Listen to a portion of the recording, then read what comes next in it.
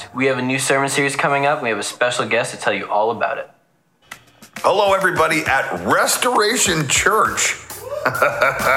Surprise! Listen, Pastor Nate reached out to me and wanted me to invite all of you to the church September the 5th. That's right. That's a long way off, okay? Maybe you could go back to church before then, but on September 5th, be there, or you're gonna miss a great time and some chili. I was told there will be chili on September 5th. I may have read that wrong, but in either case, you don't wanna miss it, all right?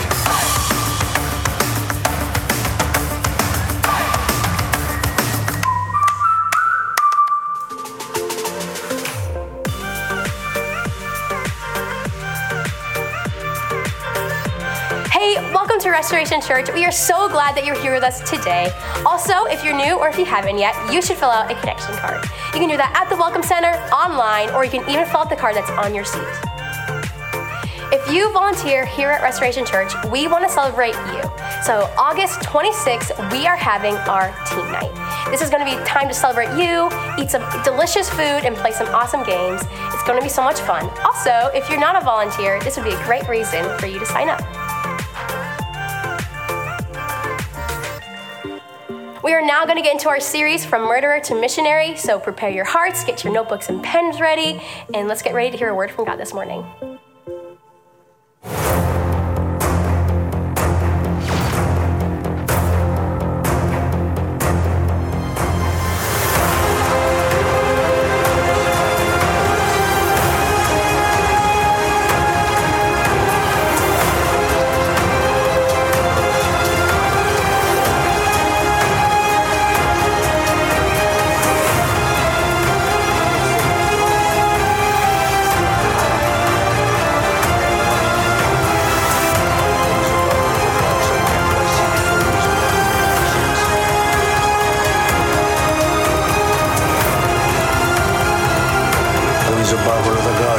I see before me is an old man in chains.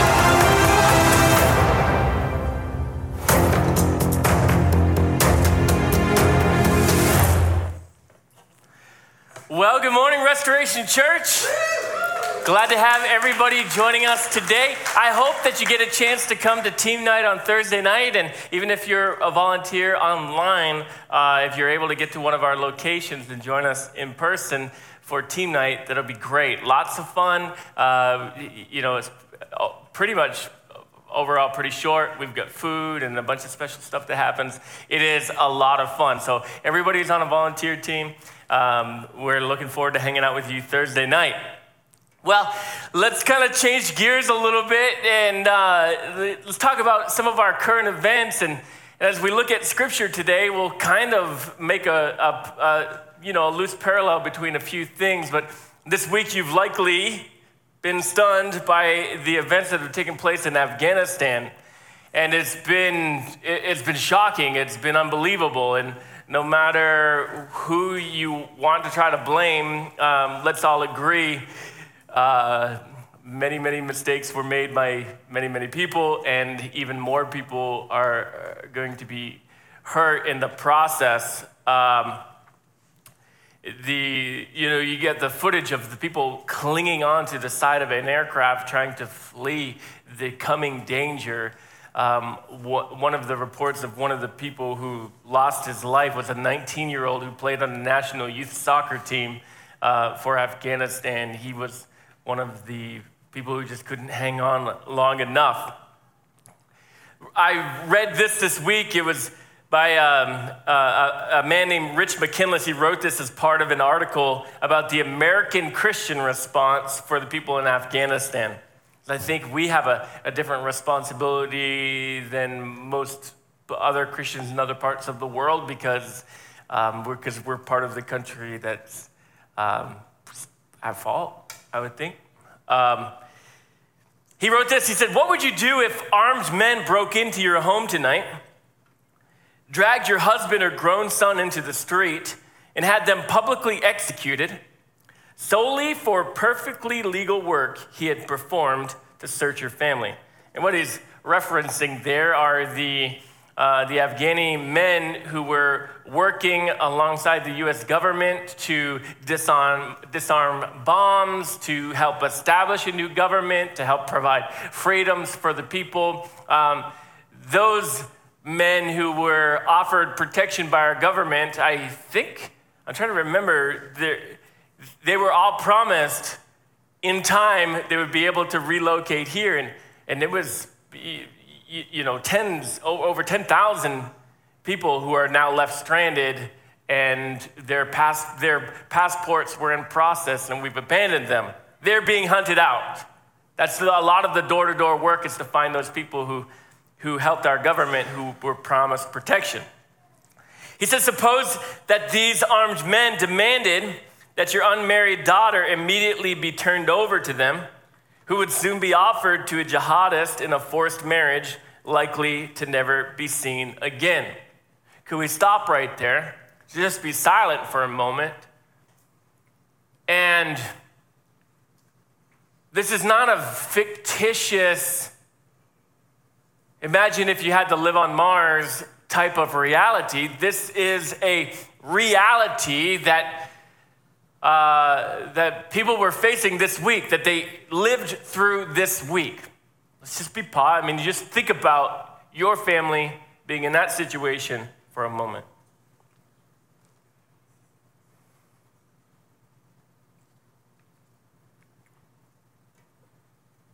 He goes on to write, if you cannot imagine such scenes in your home, by all means, offer a prayer of thanksgiving that such excruciating circumstances just don't happen where you live. You might also consider not waiting until next Veterans Day to say thank you to a veteran or a soldier now serving, those who have willingly risked harm's way to safeguard the sense of personal security many of us simply take for granted. This week, with all of the things going on, there's been a lot of reports that maybe aren't true, some reports that are true. Like any type of news that we receive right now, almost doesn't matter who the source is. You never know what's true and what's not. It's so difficult to interpret what's really happening and what's not. Here's what we know is true. Not a good time to be a Christian in Afghanistan. Not a good time. One of the reports that I haven't found any articles disputing is the fact, is this report that the Taliban has been searching people's phones and executing people if they find a Bible app on their phone. So far, I haven't found any articles disputing that it's not true or made up to try to make some point. If you love Jesus and you want to follow Jesus, not a good time to be in Afghanistan. For us, we're part of the Assemblies of God. I think as of Friday, all of the missionaries that are part of our denomination had all gotten out of country. That's a positive thing for those missionaries. But again, there's a church left behind. I just wonder, I think because we're not sure how to respond to all of that, how we should pray about these things. Sometimes we can say things that sound really nice. They try to make us feel good. Sometimes we say things that sound biblical. So I don't want to speak in any sort of cliches here, but to ask these questions. What will God do to someone who does that? Who finds a young teenage Christian girl with the Bible app on her phone, and they decide to rape her and kill her. How is God going to respond to someone who does something like that? As Christians, what should we want God to do? And I think this is kind of an interesting thing to wrestle with. What do we hope God will do to someone that evil, that vile, that person so much under the influence of demonic powers? What do we want? And I think for many of us, our first instinct is, I hope God gives me a shot at them. I hope that, I wish that God would somehow put them in front of me and my friends, and we'll let them pick on someone their own size. And we begin to think like that, which is not, that's certainly natural things to think, but as someone who's a follower of Jesus, we push past just thinking like that. And this is now where it gets a little bit complicated for us, because what we begin to pray for and what we begin to ask God to do and the change we hope God will make, this is where some people bow out. If we say, if we were to say, man, I hope they give their life to Jesus. I hope that murderer would begin to follow Jesus. Then people will begin to say, wait a minute, someone like that can be forgiven by God? The person who hurt my family can be forgiven by God? They're going to be in heaven with me and my murdered family members? I don't want to be a part of that.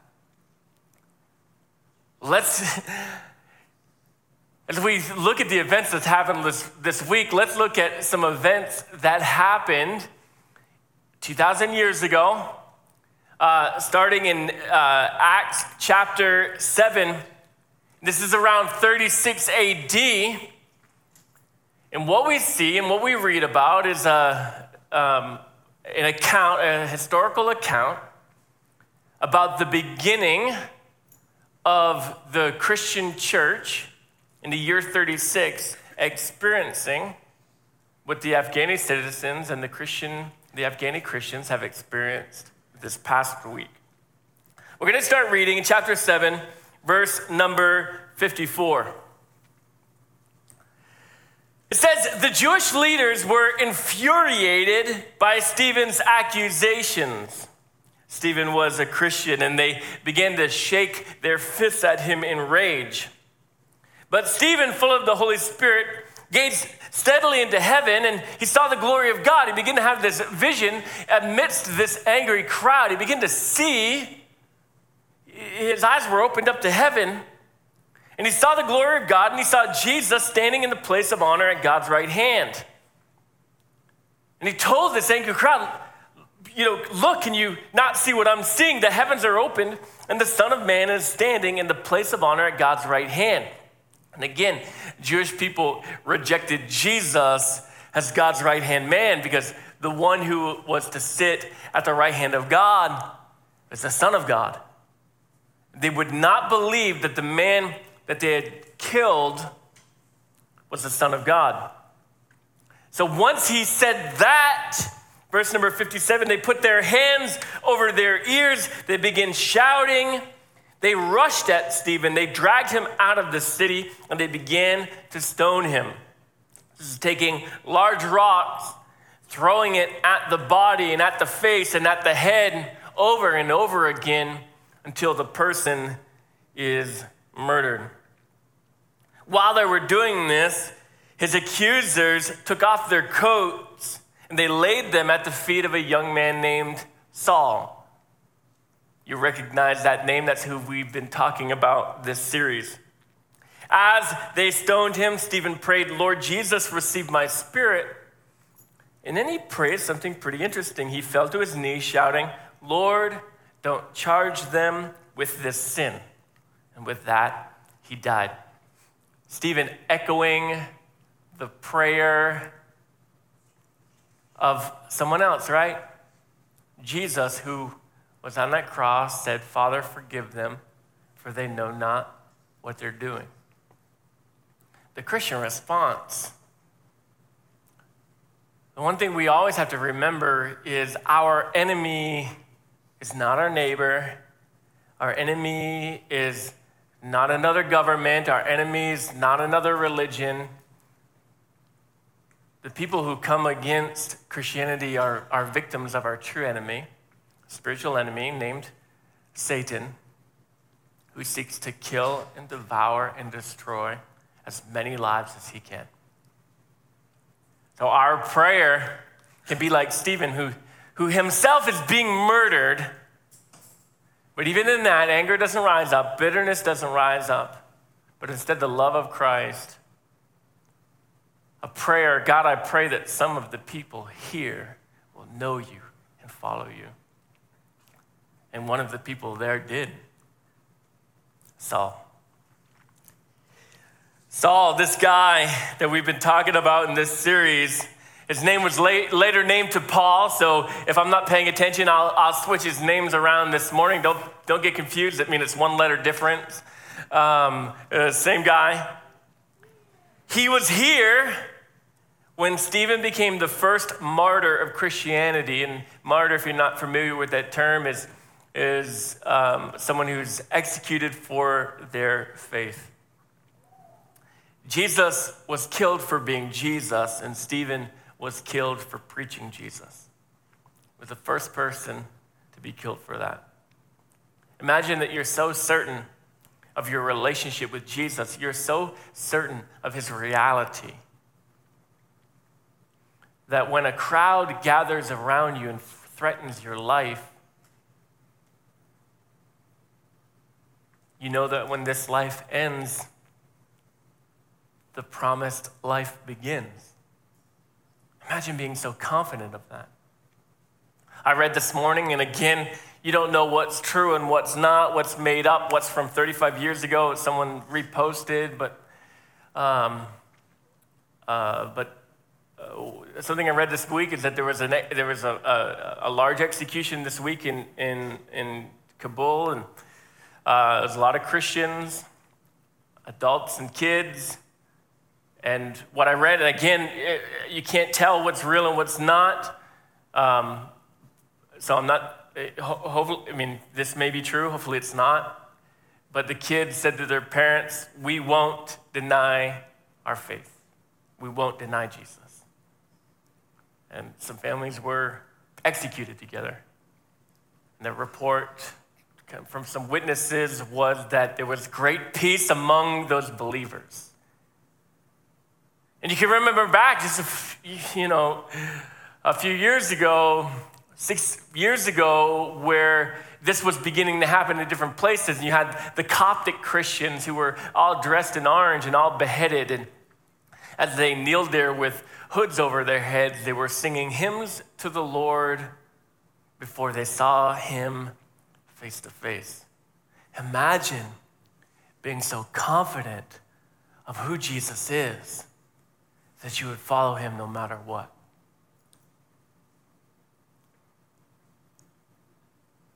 This is the depth of the relationship with him that we want. Not just attending church when it's convenient, not just having a Bible that we keep on a shelf, not just checking a box on some pamphlets that says, I'm Christian, but being in love with Jesus, being saved and transformed by Jesus, knowing that he is real, that he is the Son of God, and being willing to follow him despite anything, despite any challenge, any faith. We won't. God, I'm not going to give up on you. I'm not going to deny you. Think about middle school, all right? I know some of you just already started back at school. Some of you are starting this week, next week. Middle school is a challenging time. You don't want to stick out. Just blend in, be one of the people. Sometimes what happens in middle school is someone who's been your friend since kindergarten, you get to middle school and you find out, wait, my friend's a real loser.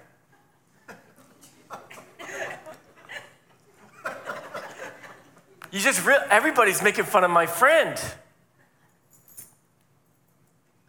I thought it was cool he used to be on Maury Povich. Now I realize that was a bad thing.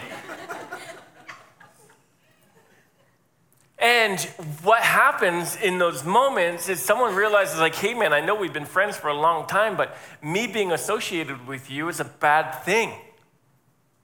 And middle school Most middle schoolers aren't able to communicate it this way, so they're not like, hey, sorry, dude, you're on your own.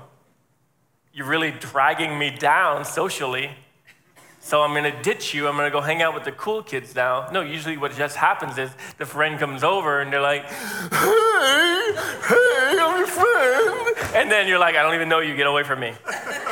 They're like, you're an idiot, you're stupid. And then the kid's like, I don't know what that was about. And they go cry. They go cry with their teddy bear. You shouldn't have been bringing a teddy bear to school in 8th grade, but just the same, they go. And what happens is we're like following, oh man, I come to church, everybody loves Jesus, whatever. All of a sudden, no, there's a crowd of people like, Jesus, he's a loser. You follow Jesus, you're a loser. Oh, you're an idiot? You believe in some God? You talk to some imaginary guy in the sky? And people, and we're like, oh, Jesus, not really popular to follow you anymore. You're affecting my pay raises. You're affecting how people treat me at work. You're messing up my relationships. You're taking away all the fun things I like to do. So I'm sorry, Jesus, I gotta take off on you now. I'm not gonna hang out with you anymore because I'm not as popular now. We give up Jesus because of a bully, for popularity, for fun. But yet our brothers and sisters across the world won't give him up, even when it costs them their children. Even when it costs them their own life. I just want to challenge every single one of you to fall in love with Jesus. Not some form of religion that makes you feel better. Not some genie that you hope that will answer all your prayers and take away your problems. But Jesus, the Son of God, who came to earth and became one of us, that we could be forgiven of our sins, that we could have a relationship with his Father God, and that we could have the safety and the promise of the life after this one. This is not the end for us, and heaven's not all clouds and angels singing. No, there's a life after this one. There's entertainment after this one. There's great joy after this one. Our theology is really, really messed up when we think that heaven is boring. It's all choirs singing and that it is gonna be boring. You have no idea how great God is. Your understanding of God is far too much based on a comic book and your portraits that are hanging on your grandmother's wall. It's not based on who God is. God is infinitely fun, infinitely happy, infinitely humorous, infinitely full of joy. We got to remember, it was when God created earth, he's like, let's make some mountains here for the people who like to hike and like to ride dirt bikes. Let's make some oceans here with some big waves for the people who like to surf and whatever. Let's make some coral reef for the people who like to scuba dive. Let's make some lazy boys for the people who like to be lazy. And let's make man and woman and let's make them naked because that's going to be a lot of fun for them. And we forget how great God is. And that's why Paul later wrote, to live is Christ, to die is gain. And I really had a hard time understanding that when I was a late teenager, 18, 19 years old. To live is Christ, to die is gain. If I'm alive right now, hey, great, I get to walk with Jesus. If I die, I gain everything that Scripture and that God has promised me. We just finished up chapter 7. Let's look at verse number 8. This continues, the same story. Saul was one of the witnesses, and he agreed completely with the killing of Stephen. So he's kind of standing in the back, thumbs up. If you ever wrote a Google review about a killing of someone, he would be like, great execution. They executed the execution with great execution. Like, it's just, Amazon verified, loser. Like, it's just, he's right there. From that moment, a great wave of persecution began, because once they killed the first guy, and then all of a sudden there's no repercussion, but actually killing that Christian rose the level of leadership and popularity of some of these Jewish leaders. It then began to execute. It began to accelerate. It swept over the entire church in Jerusalem, and all the believers except the apostles were scattered through the regions of Judea and Samaria. Here's one thing about persecution: the church spreads. When the enemy tries to kill a church, what happens is the church increases. And so that's what happened. They tried to wipe out the church in Jerusalem, and it spread everywhere. Some devout men came and buried Stephen with great mourning, but Saul was going everywhere to destroy the church. He went from, and listen if this sounds familiar, he went from house to house, dragging out both men and women to throw them into prison. We get a real good understanding of who Paul was before he met Jesus.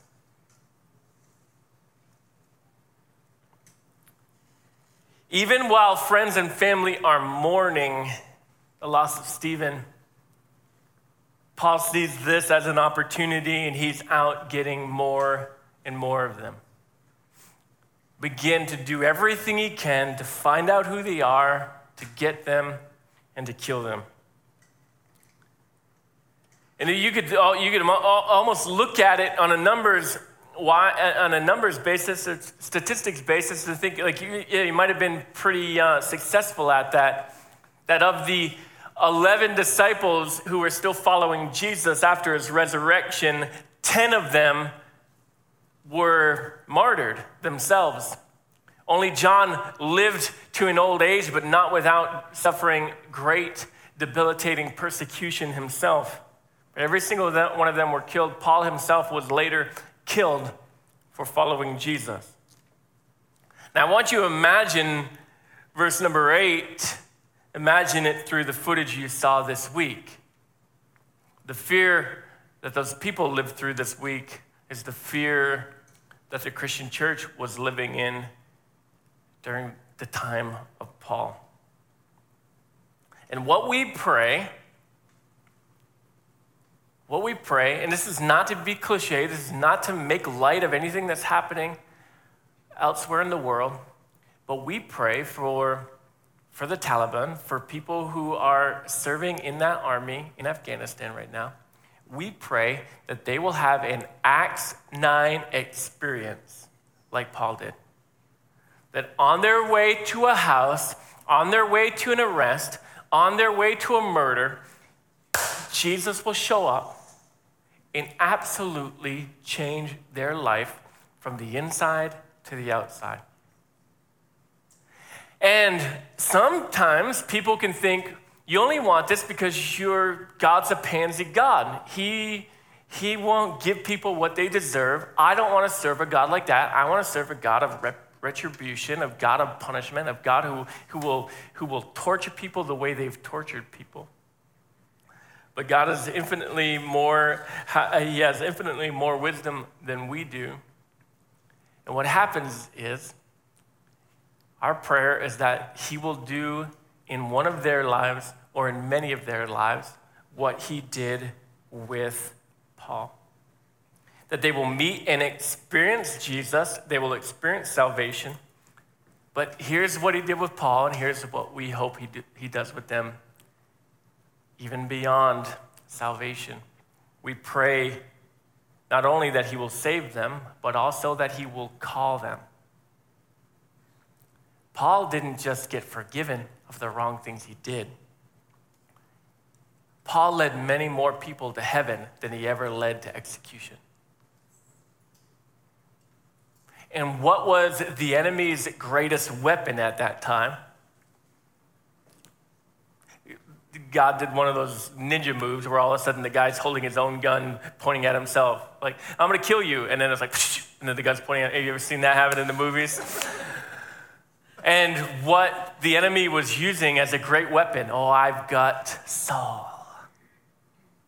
He's going to mess up the church. God says, I'm going to mess up your plans. And you thought you were going to wipe out the church here in Jerusalem, but now this one guy, he's going to establish churches on 3 continents. He's going to reach people who aren't Jewish, and the church now is going to explode. I didn't think to look this up till right now. I won't share with you any more fake statistics or ones I can't remember. But it's like the church grew to almost 1 million people in like 60 years.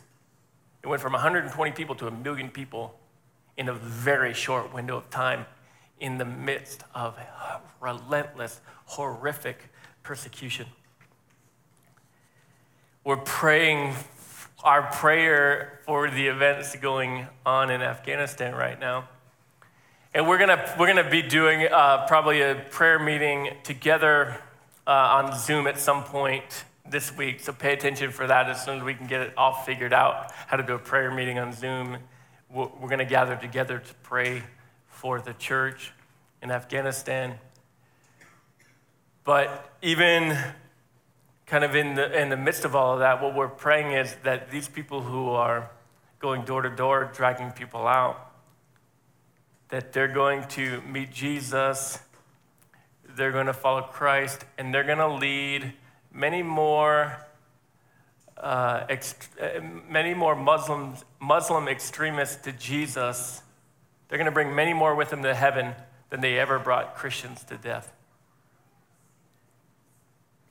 Many more. That is our prayer. Not only that they're saved and forgiven, but that they're called. And what the enemy meant for evil, God, see, because we think that the best thing that can happen to someone who kills a Christian or who kills or who just acts so evil, so violently, we think the best thing that happen is that they would receive torture in return. No, the best thing that could happen is that they live as Paul lived, preaching Jesus to others. Because the enemy loves death. So God doesn't want to just kill everybody. He wants to save them and then use them to bring his good news to many other people, because that is what the enemy hates. When you invite someone to church, enemy hates that. Hates it.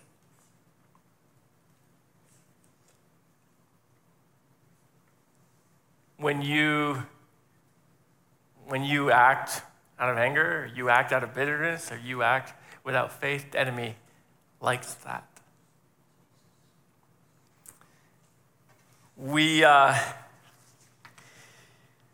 This is our prayer, and this is, you know what? This is our prayer for you too, not just that you will experience salvation, but that you will be called. You will experience the call of God on your life, and you won't live for religion, you won't live to attend a church service, you won't live to go to another Bible study, but you will live to bring the good news to the people God has assigned you to. A couple things real quick. Band can come up. And we'll roll through these pretty fast here. A couple of things about the call of God. God's call doesn't wait. He saves Paul on the road to Damascus while he was bloodthirsty. While he was on a mission from hell, he was saved.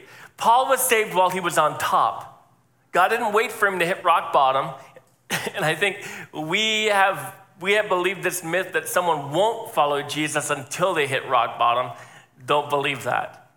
In this service, within my visual, I can see Tammy. And when Tammy gave her life to Jesus, it was a great encouragement to me, because our church culture, back when Tammy came to Jesus, was only the lowliest of the lows of humanity will ever follow Jesus. And Tammy was successful and was educated and wasn't going through a hard time and met Jesus. And I remember being so encouraged by that to yes, that's right. God saves even people in good situations, because God's better than the best situation we can ever live in on this earth.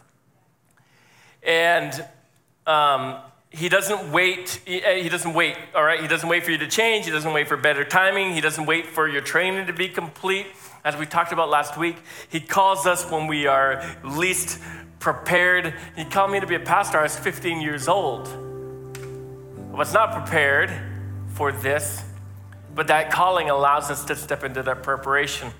Secondly, God in his calling always speaks in next steps. Acts 9:6, when Paul has this encounter with Jesus, Jesus tells him, get up and go into the city and you will be told what you must do. It was one step. He doesn't say, all right, I need you to write 13 books of the Bible. I need you to go and travel and start 20 churches. I need you, he didn't tell him all that at once. It was the next step. Go into the city.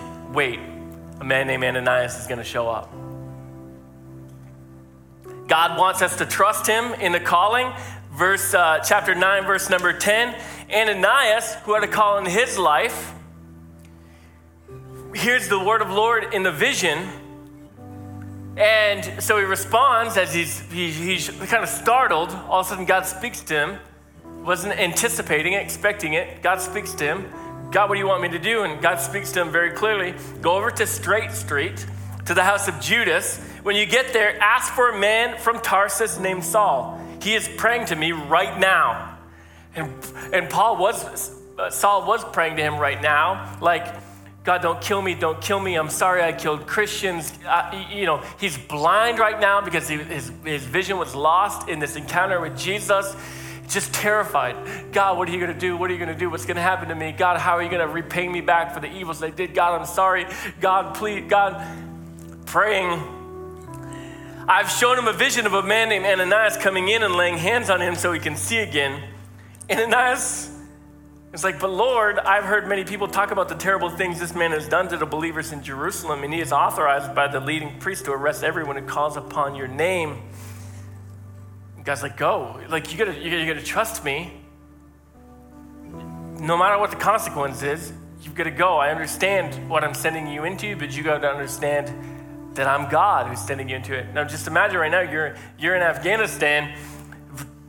The Taliban's everywhere, and the most famous one, Fred, who's searching all the Christians and killing them. And God speaks to you and says, hey, I need you to go to this street, to this house. This guy is going to be there. And you're like, wait a minute. We all know he's the greatest terrorist right now in this region.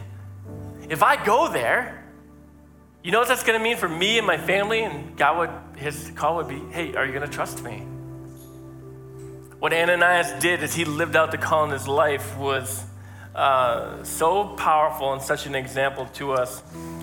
In our calling, God says under other people, Ananias had a call. Paul had a call too, and God used Ananias to come alongside of him to help, to be an ally. God could have just healed him on his own, but he wanted there to be a Christian witness, because Paul certainly had a reputation, and Ananias was able to disciple him, to vouch for him, to be able to communicate. No, there was a miracle. I was there. I saw it. Your call is perpetual. Perpetual means two different things, and your call is perpetual in both of these two different ways. Number one, it is never ending and never changing, or never changing, but your call is never ending. Romans 11:29.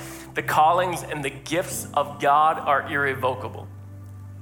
So again, if you're coming back to Jesus after many years of walking away from that calling, walking away from him, it's irrevocable. He wants to use those gifts again and to restore that call unto you again. And the second thing of perpetual is it's occurring repeatedly. Your call, how does that occur repeatedly? How is it perpetual? Because your call leads to others receiving their call, which leads to others receiving their call. Ananias, his call led to Paul receiving his call, which led to Timothy, Silas, Epaphroditus. I don't remember who else I said. Led to them receiving their call. It's perpetual. And then lastly, God uses imperfect people. Paul was obviously imperfect. Murderer.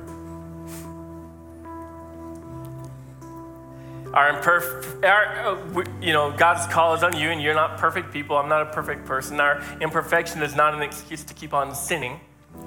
willingly sinning. It's not imperfection, it's sin. Just so we're clear on that.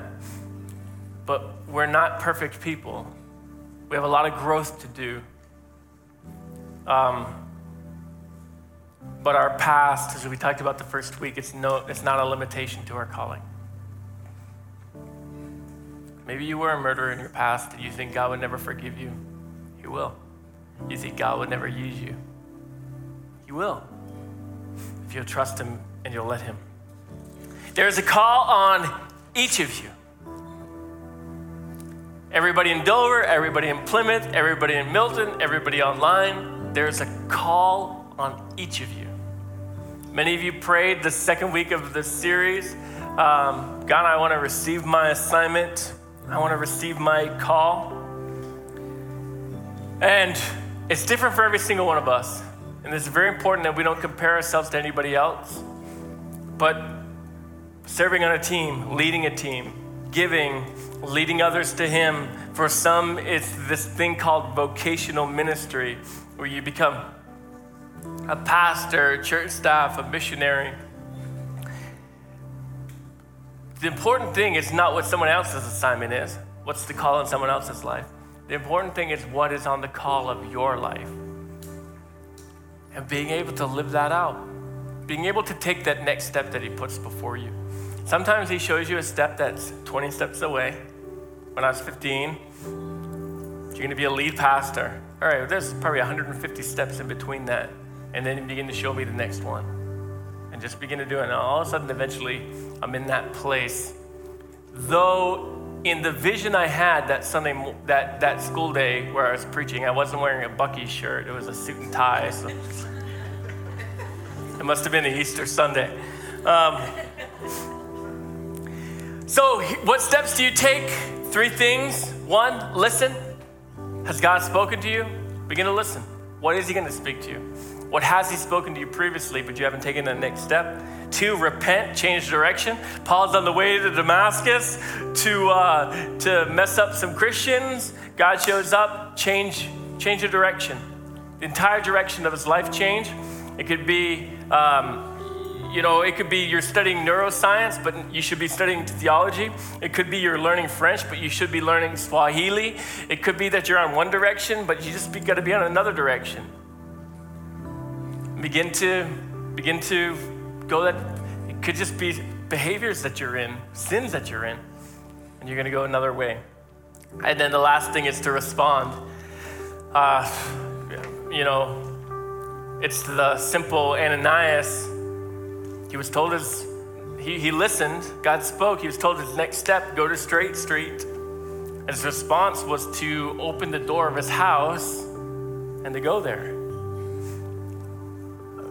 I don't know what God's calling you to do. I don't know what your response is, but he'll tell you. And then you take that step.